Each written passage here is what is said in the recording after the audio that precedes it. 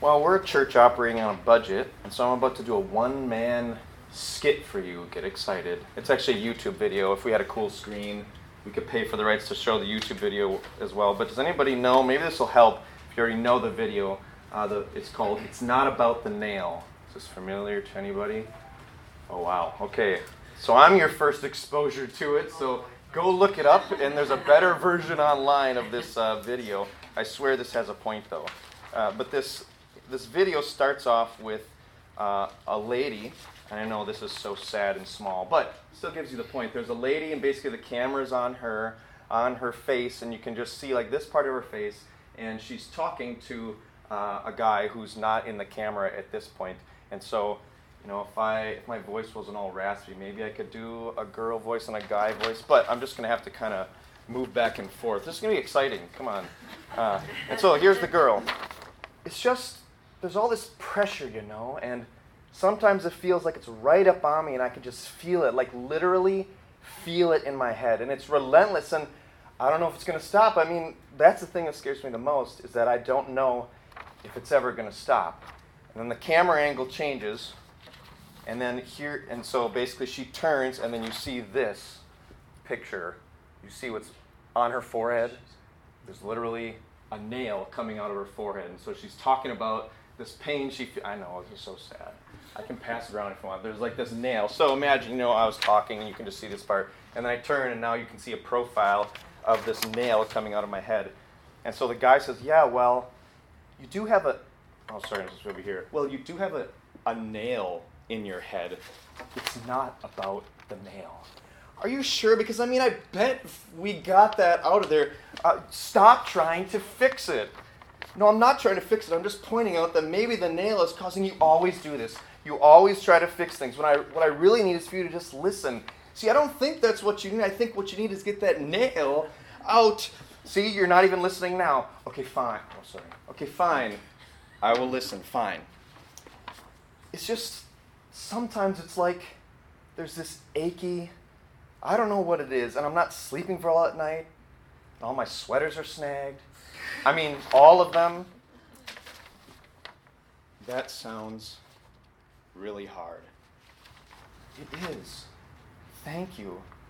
Then they move in to kiss one another, and the nail gets bonked, and she goes, oh, and he says, oh, come on, if you would just don't. It's okay.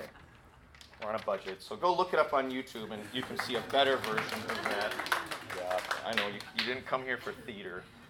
Hopefully you didn't anyway. But this was video came out 10 years ago, and it has 24 million views, and it just kind of resonates with what a lot of us might experience in our relationships. And it shows this desire that we have to be known, to be seen, to be heard, to be understood.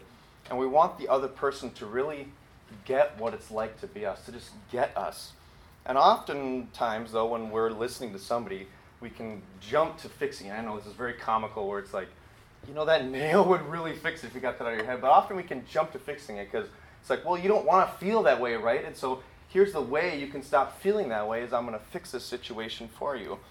And actually what happens is listening really well fixes how we're feeling oftentimes, because we don't feel alone anymore, that this person gets us. It's until somebody really gets what it's like to be us, really sees what this situation is, and it's only then that we start feeling not alone in it, and then we might be able to open up that they would help us with a practical solution. And we have a lot of unhealthy ways we try to feel known. We'll use social media. We could use it, you know, to rant, and we can often put ourselves out on social media hoping, you know, am I going to get the comments I want here? Am I going to get the likes I want here so that I can kind of feel better about myself? We often will vent and complain about people or about situations. We might actually do it endlessly, just like every person we talk to, we just bring it up and vent about this situation. We might use gossip of a way to kind of vent and complain and like, hey, I'm talking about this person. And often those ways we do them, but they never are quite enough. It's like social media is not a healthy way to get to feel known and understood. And it's like we just need more and more and more of it. It never really fills up that desire to be known. And venting, you know, we would just vent and vent and vent and vent and vent, and we feel like if I just get it out, like then I'll have it out.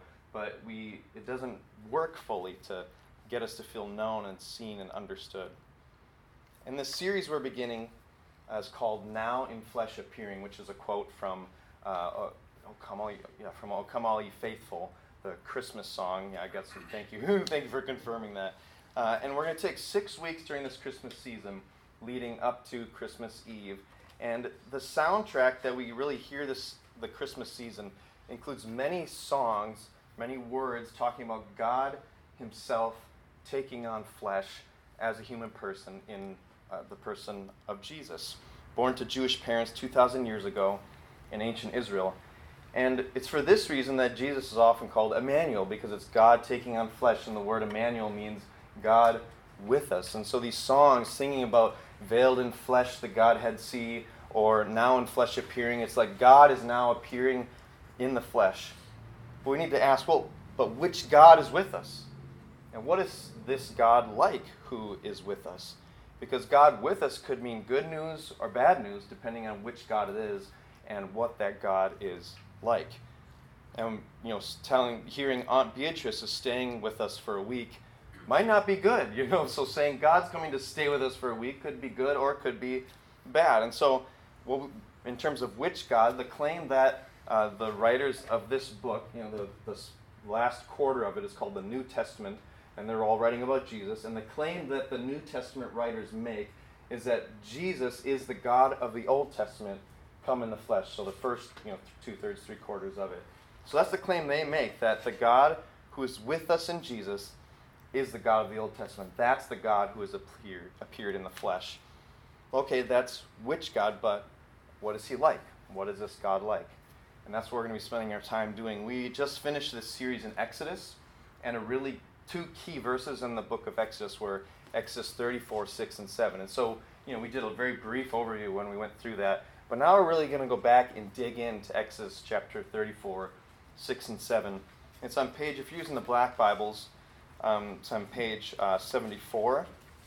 If you don't own a Bible, feel free to grab one from the back there. If you don't own one, you can take that with you. If you just need a Bible today, you can grab that one. But it's page 74, Exodus chapter 34, 6, and 7. And so we're just going to dig deep in these. There's 5 attributes God lists here. And this is the first time in the Bible, God's been revealing Himself, what He's like. But this is the first time that God Himself declares what He's like. And as He's talking to the people of Israel, it's like these 5 attributes are what describe Him. And they're really beautiful. And you could think of these as the John 3:16 of the Old Testament. And maybe you've heard those words, John 3:16, but you don't quite know the verse. But still, John 3:16, very famous verse in the New Testament. For God so loved the world that He gave His one and only Son, that whoever would believe in Him would not perish but have eternal life.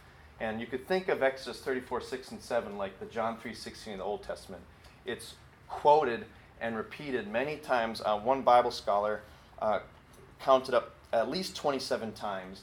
It's quoted fully or in part. And so it's the most quoted verse in the Old Testament. And so we're going to spend 6 weeks on these 5 attributes. I know, I'm married to a math teacher, I know, but wait, 5 attributes? Wouldn't that be 5 weeks? But there's going to be one for kind of a little description that is at the end of those words there. So we're going to do 5 weeks on the attributes, and then 1 week on God talking about forgiving and not clearing the guilty. And so these weeks are about the words God used to describe Himself, that Jesus displayed in the flesh. And so first we need to start off with why does God say these words about Himself? What's like the situation going on that God feels the need to describe Himself in this way? And if we just back up in the story, what happens right before these words is the way it's described is that Israel, the nation of Israel that God has taken out of Egypt. This is the book of Exodus, about the Exodus out of Egypt, freeing them from slavery in Egypt. And He says, I'm going to take you to be mine. You're going to be my people. I'm going to be your God. And you're going to worship me and be in relationship with me. And then they get committed in this relationship at Mount Sinai. They have like this marriage ceremony where God says, this is who I am. This is what I have done for you and what I commit to you. And He says, this is what I want from you. This is what I want you to commit to me. And it's the 10 Commandments, that's the summary of what God wants them to commit to Him. And basically, that has happened. They've said, we're going to do this, we're going to commit to you. But then, just a little while later, like literally like a month later, a little over a month, we're told that they commit a great sin. And it's sin against God by breaking the covenant they just said that they would have with God. Like, yeah, God, we're going to have only one God. It's going to be only you. We're going to be faithful to you, totally committed to you. And yeah, we're not going to do any of that stuff the other nations do, making little statues of you, not making idols. We're not going to do that. We're going to honor you. We're going to love you. We're going to love our neighbors as ourselves. Yes, God, we're going to do that. And literally like 40 days later, can you imagine like getting married and then 40 days later, one of the people, goes and commits adultery with the other person in the relationship? That's basically what they do, is that they cheat on God in this situation. And what happens is they make an idol, which is breaking the first two of the Ten Commandments. Don't have any of the other gods before me, and don't make any images either of me or any other gods to worship. And 40 days into the relationship, they break the first two commandments. They make this cow, and then they're all worshiping it. And then God says, Moses, because Moses is the one God's communicating through, he's like, Moses, they're down there already breaking the covenant.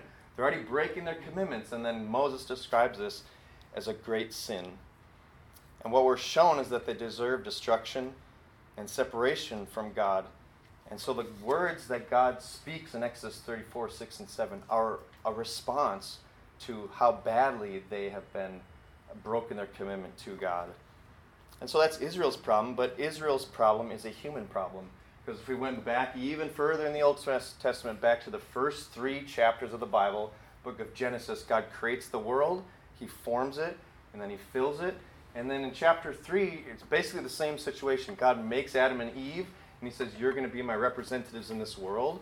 And here's what that looks like, is that you are trusting in me, that you're loving me above else, that you're not defining what's good and what's bad on your own terms, that you're not living life, doing life on your own terms. You're obeying me. But what happens is Adam and Eve very quickly disobey. In Genesis 3, what happens is there's this enemy of God's that comes in the form of a serpent and does a series of things. First deceives them, and then they begin to doubt God, then they begin to desire what they ought not desire, and then they disobey God, doing the thing that they are not supposed to do. And basically the deception, the lie they believe is that God isn't that good and sin isn't that bad. And they put themselves on the throne by defining good and bad on their own, doing life on their own terms, playing God. And then if we zoomed all the way forward to the New Testament as well, in Romans chapter 1, which is a letter written by an early Christian to the church in Rome, helping them grow in their faith. And how he describes the human problem is that we have exchanged the truth about God for a lie.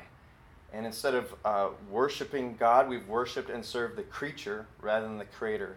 We exchanged the glory of the immortal God for images resembling mortal man, birds, animals, creeping things. And you might think, okay, but we don't have this problem like they had back then. Like they made a little boat. None of us have a little golden cow that is like what Israel made. None of us have a golden cow, I'm assuming, in our houses that you're sitting down and worshiping every day. But Jesus and the whole Bible makes it very clear. You don't have to have a little golden object to have something, a false god that you're worshiping, because we worship money, we worship our work, we worship our friends, our kids, our spouses, and we take them and we put them in a place that only God deserves, that our well-being and our happiness is contingent upon those things instead of upon God. And so if we went through all this, Israel's problem is a human problem, and the root of the human problem is deception, lies about God. And so if lies about God led us away from God, the essential lie being God isn't that good, if that lie led us away from God, then truths about God lead us back to God. And God has said in the book of Exodus over and over again, his big goal is, I'm going to make myself known to the people of Israel. That now they're going to know the truth about me. They're going to know what I'm really like. I'm going to reveal myself and make myself known to them. And this isn't just about knowing God intellectually, but actually knowing God experientially. Not knowing God as a concept, but actually knowing him in our daily experience. Because for Israel, these words that we are going to read in just a moment are not theoretical. They are spoken by God into a very specific situation in which they need to hear these words, in which they need to believe them and experience God to be this way. And so I just want to give this question out to you, is how does God respond to your pain? How does God respond to your pain? And maybe you would say, well, yeah, I mean, God's nice. And so when I get hurt, like he responds kindly to my pain. But what if it is pain from a mess of your own making? What if it is pain because of your own sin, because you turned away from God and did something you weren't supposed to do, and now you're in pain? How does God respond to you in your pain, whether you're suffering because of just something that happened, or whether you're suffering because of your own sin, turning from God? And so let's go to these words that show us a God who is compassionate. Exodus 34, 6-7. Let me read these words that he spoke to Moses and the people of Israel. Exodus 34, 6-7. The Lord passed before him, meaning Moses, and proclaimed, the Lord, a God merciful and gracious, slow to anger, and abounding in steadfast love and faithfulness, keeping steadfast love for thousands, forgiving iniquity and transgression and sin, but who by no means clear the guilty, visiting the iniquity of the fathers and the children's children, to the third and the fourth generation. In our sixth week, we're going to do the 5 attributes, and our sixth week is going to be on verse 7, what all that means in verse 7. And so the first attribute God lists is compassion, or other translations might say mercy. And I think what I read was, it said mercy. Yeah, the Lord, a God merciful. And they're very similar words. It really is about how God feels towards his people. It's an emotional word. It's God's disposition. He has a heartfelt response to our pain. He's moved by our pain. And we get this picture of God as emotionally invested and responsive to his people, especially in response to the cries of his people. And actually the root word for this word for compassion is the word for womb. That's really showing us that there's this very tender, motherly character to God. I mean, compassion is also a fatherly characteristic up in Psalm 103, also quoting this passage, one of the famous passages that quotes this one in the Old Testament. It says, as a father shows compassion on his children, so God shows compassion on us. So both fathers and mothers can be compassionate, but this tying back, and I mean, both male and female are made in the image of God, so it makes sense that God would also be embodying characteristics that often are strong in moms. But what we're told is that, I was like, well, why mom? Let me just tell you a little secret. Because I sleep through a lot of my kids' cries. I don't know if you know that, but sometimes I'll wake up and like Ezra will be in our bed, and I'll be like, oh, hey, Ezra, and Katie will be like, you slept through all that? And be like, yeah. So she just like wake me up, like, one of the kids is crying, it's your turn, huh? And I'm always like, so why moms have this like little internal sense of like, kids crying, whoosh, the spidey sense pops up. And internally, God feels for us. And externally, he moves towards his people to do something about it. He sees, he feels, and he does. And one of these examples was earlier in Exodus. Let me just read these words from chapter 2. It's where everything got started. 2:23. During those many days, the king of Egypt died, and the people of Israel groaned because of their slavery and cried out for help. Their cry for rescue from slavery came up to God, and God heard their groaning, and God remembered his covenant with Abraham, with Isaac, with Jacob. God saw the people of Israel. God knew. And so there, God responds to their cries. And of course, that makes sense, right? What parent doesn't respond with compassion to the pain of their kids if they've fell off their bike or been bullied at school or lost their favorite toy? But what if, as I asked before, what if the kid caused their own pain? What if their pain is a consequence of their own bad choices, that they're clearly told not to do this thing, and they did it anyway, and now they're in pain? They're in a mess of their own making. Should we have compassion then? And what about God? Does God have compassion on us? Does he have compassion when our pain is the result of our own bad choices, disobedience, and not listening? And here God is saying that he is compassionate in relation to his sinful, rebellious, unfaithful people. Remember the context of why God is saying this, that they've created a mess of their own making. And so it's even when they've caused their own pain, God responds with compassion to their cry when they cry out to him. And just this Thursday, if you were at our house for a gospel community gathering, I had to bring Hudson upstairs kind of early. He wasn't listening to what was what we were telling him to do, respecting people's kind of like boundaries. He really loves to sniff people's food. Kind of a problem, and so it's like, buddy, you're not listening. So I had to take him upstairs, and he was crying when I took him upstairs. And so his crying was a result of his own bad choices. But in that moment, I comforted him. I had compassion for him, saying, I know this really stinks. You really wanted to be down there. And I held him and comforted him, even though it was his own issue that he caused. But we might say, well, isn't it kind of a problem that God has like emotions like us? Wouldn't you kind of expect God needs to be like steel, no emotions, unchanging? You just always look at him. It's always the same face. It's always like, I don't know which emoji it would be. It's always the same emoji that God has. It's like he doesn't change. But because if God is emotional, isn't that kind of bad? We kind of use that word. Don't be so emotional. Isn't it bad for God to be emotional? Could he be in a bad mood? Do we have to try to catch him in a good mood? Maybe you've had situations, teachers or parents or caregivers, where it's like, okay, they're in a bad mood today and not going to ask to go to my friend's house. They're in a bad mood today, not going to ask about that homework. Like, catch them in a good mood. We have to catch God in a good mood. And there's these two words you can put together, super nerdy words. It's God is both impassible and impassioned. You don't have to remember that if you don't want to. But impassible means that there can nothing from the outside can create an emotional response in God that he didn't want to have. No one can make God angry. No one can break God's heart. He cannot be controlled from the outside. One of the big Bible words we often use is that God is sovereign, meaning he's in control, he's in charge of everything, all of human history. And God is also sovereign, in control, and in charge of his own emotional life internally.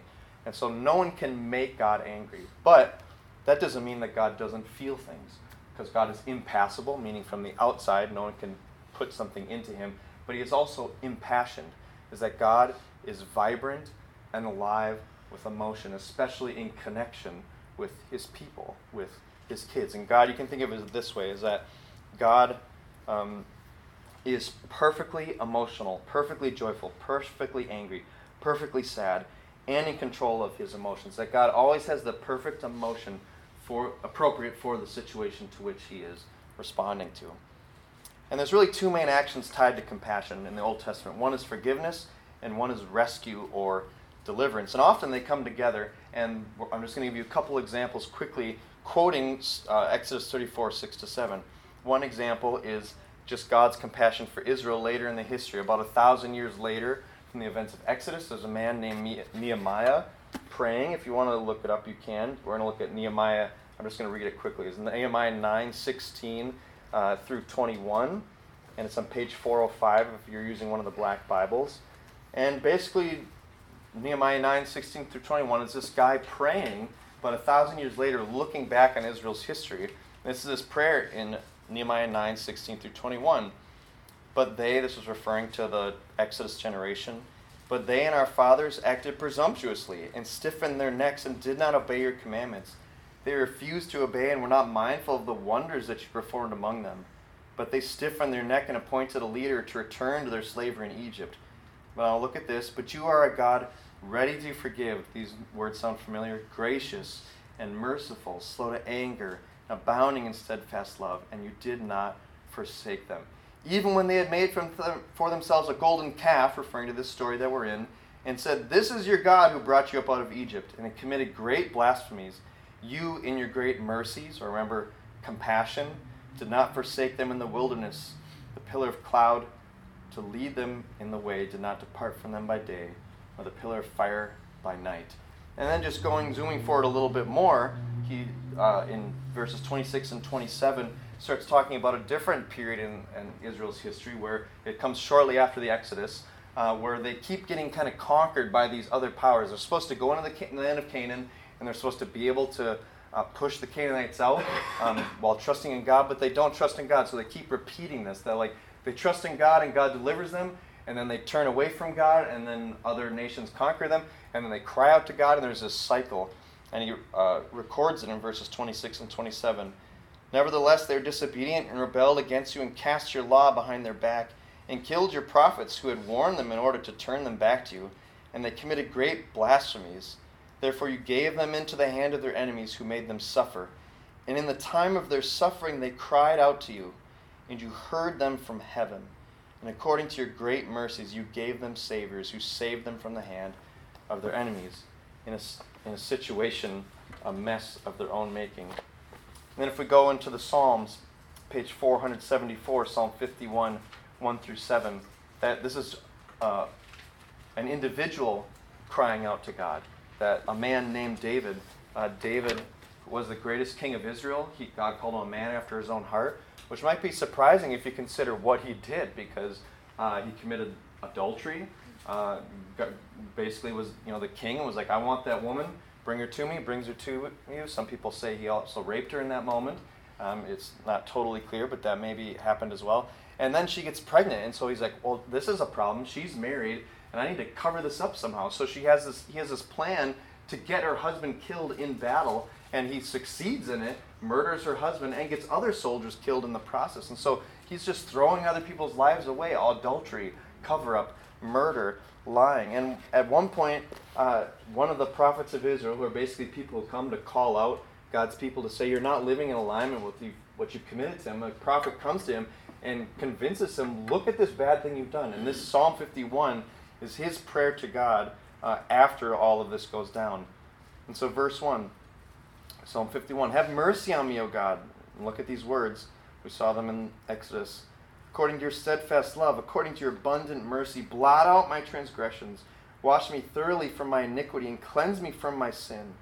For I know my transgressions and my sin is ever before me. And against you, you only have I sinned and done what is evil in your sight, so that you may be justified in your words and blameless in your judgment. Behold, I was brought forth in iniquity, and in sin did my mother conceive me. Behold, you delight in truth in the inward being, and you teach me wisdom in the secret heart. Purge me with hyssop, and I shall be clean. Wash me, and I shall be whiter than snow.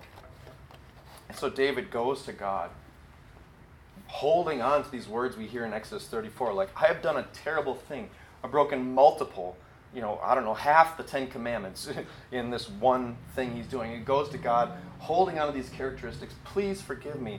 And isn't that audacious to say, wash me and I'll be whiter than snow? Like, no, David, you should be held accountable for this. You did terrible things. And yet the promise that God gives is, I will forgive even the worst things and make you white as snow. But God's compassion is not just for Israel or just for David, but God's compassion is for the world. It's that Israel needed these words. And the fact that they're repeated so many times shows how precious they were to the people of Israel. That no matter how bad they had blown it, no matter how many times they had failed to uphold their end of the relationship, when they turned away, when they rebelled, disobeyed, were unfaithful, slept around on God, when they didn't listen, when they do what he said not to do, and when they don't do what he said to do, sitting in the terrible pain of their own mess they made, this is the kind of God he is, the kind of God that they held on to. Like, this is what he is like, even when we mess up so badly. And so can you relate to any of that I was reading? Over and over again, do what God said not to do. Over and over again, don't do what he said to do. So Israel needed these words. We need these words. Israel's problem is a human problem. And because it's a human problem, it's a world problem. Is that our world is sitting in a mess that we've made.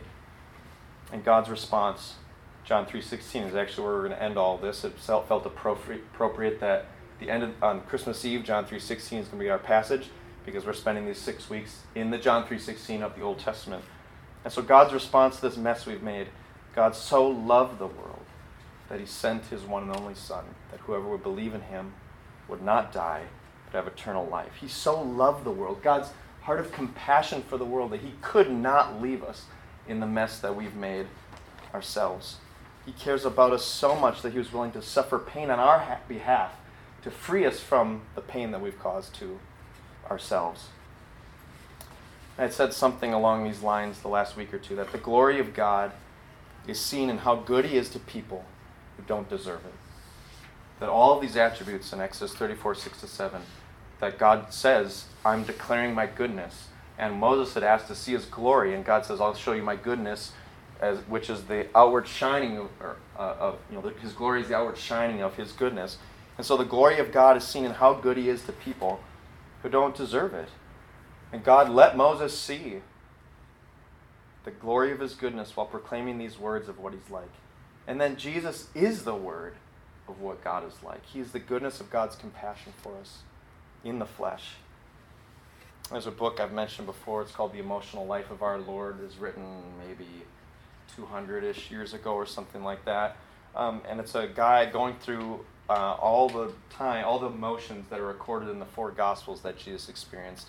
And the one that Jesus most frequently has is compassion. That when he sees a leper, he felt compassion and moved towards the leper to heal him. When he sees a widow whose only son had died, he feels compassion and moves towards her to relieve her of her pain. When he sees this crowd of people gathering around him, he sees they're like sheep without a shepherd. He had compassion on them, and he shepherded them through teaching them about God and his kingdom. And so what we see is that Jesus sees, he's moved, and then he does. Just like we saw God in Exodus 2. God saw, he heard, he knew, and then he moves to do something about it. In this great book, if you have trouble seeing God in this way, this would be the book I'd recommend. I've recommended it so many times. Some of you are like, oh my word, get off Gentle and Lowly. But it is such a great book, and the subtitle is The Heart of Christ for Sinners and Sufferers. Not just people suffering, but people who have sinned big time. And the way that, here's a quote from this book. The cumulative testimony of the 4 Gospels, that's the 4 accounts of Jesus' life in the Bible, is that when Jesus Christ sees the fallenness, meaning the sinfulness, the brokenness of the world, all about him, his deepest impulse, his most natural instinct is to move toward that sin and suffering, not away from it. And that's been so encouraging to me because I think sometimes we think, I'm just too dirty. You know, if we kind of put it into physical words, I'm too dirty, I just stink, I'm a mess, and I've got to get this mess cleaned up. I've got to get myself nice and pretty and clean if I'm ever going to come before God again.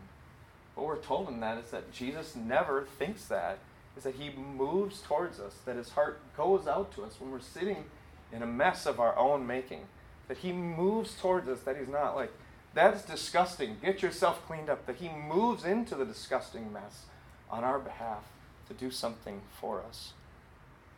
Jesus moves toward the hurting and broken. So is that you today? Are you feeling hurt? Feeling broken?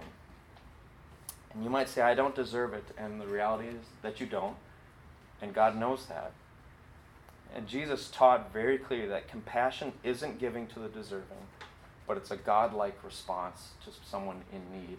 Look at Luke 6 when he's teaching the Sermon on the Mount. If you're going to be merciful or compassionate, as your Heavenly Father is compassionate, that means you show mercy and compassion to people who can't pay you back, regardless of any return you get. That's the kind of compassion God has. Or the story of the Good Samaritan, where Jesus says it's not about whether you think this person deserves to be helped, but it's whether they're in need and they need help. And that's how God moves towards us. Jesus is drawn towards sinners and sufferers like a bee to a flower. I just want to give you one last passage and then we'll be concluding. It's Hebrews chapter 4, verses 14 through 16. Thought I had marked it, but I'll find it. This is on page 1003 if you're using one of the black Bibles. Hebrews 4, 14 through 16. This is describing Jesus as our high priest. Since then we have a great high priest who's passed through the heavens, Jesus, the Son of God.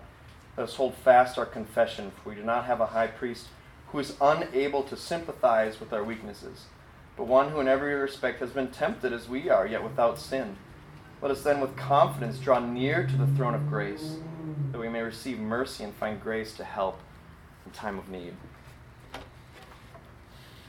And so what pain do you have today? Jesus invites you, come to me. Bring it to me. Bring that pain to me, whether you made it yourself or whether it just happened to you because this world is messed up. And maybe you've never come to Jesus. And really coming to Jesus is just saying yes to him. Yes, I will let you love me in the way you want to love me.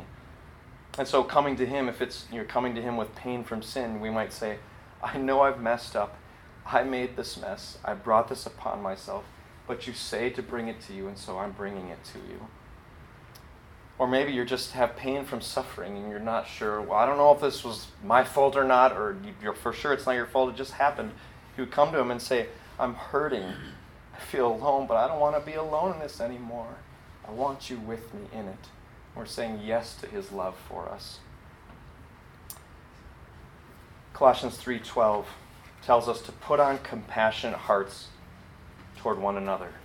That's what we're going to do the last 10 minutes of the service. Usually we take the Lord's Supper or communion. The last 10 minutes of the service we're reserving to have a time where either you can just kind of pray by yourself, or if you would like to be prayed for, we're going to have a few people up here that you can be prayed for. What we're doing is trying to put on these compassionate hearts towards one another. And you can see the little directions on the bottom of your bulletin.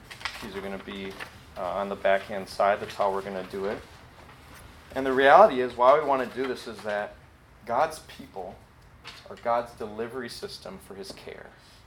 That most often the way God brings his care to you is that he uses his people as the delivery system. And as we saw last week, that the church, the people of God, are the temple where people can come to meet him and experience his presence. So I'm just going to give you 1 minute of silence before I pray, close this sermon. I'm going to give you 1 minute of silence to just bring to God, what pain do you have today? What pain do you have? I'm going to give you a minute of silence, and then I'll pray for us.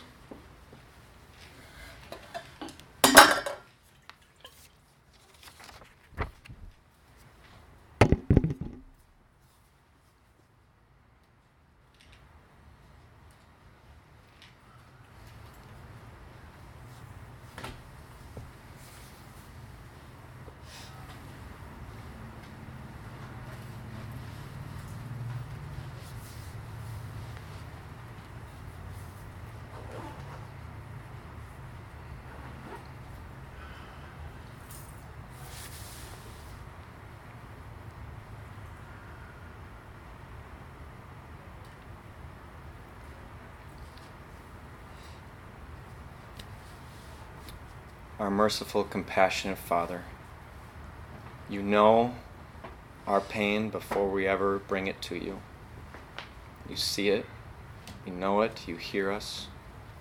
God, we want to bring our cries before you silently or out loud. We want to bring our cries to you because we trust that you respond to our cries like a compassionate, merciful parent. Lord, we want to be a people of compassion for each other, for this broken world. Lord, would you give us a taste of your compassion today as we continue to sing, as we pray for each other. In your Son's name we pray. Amen.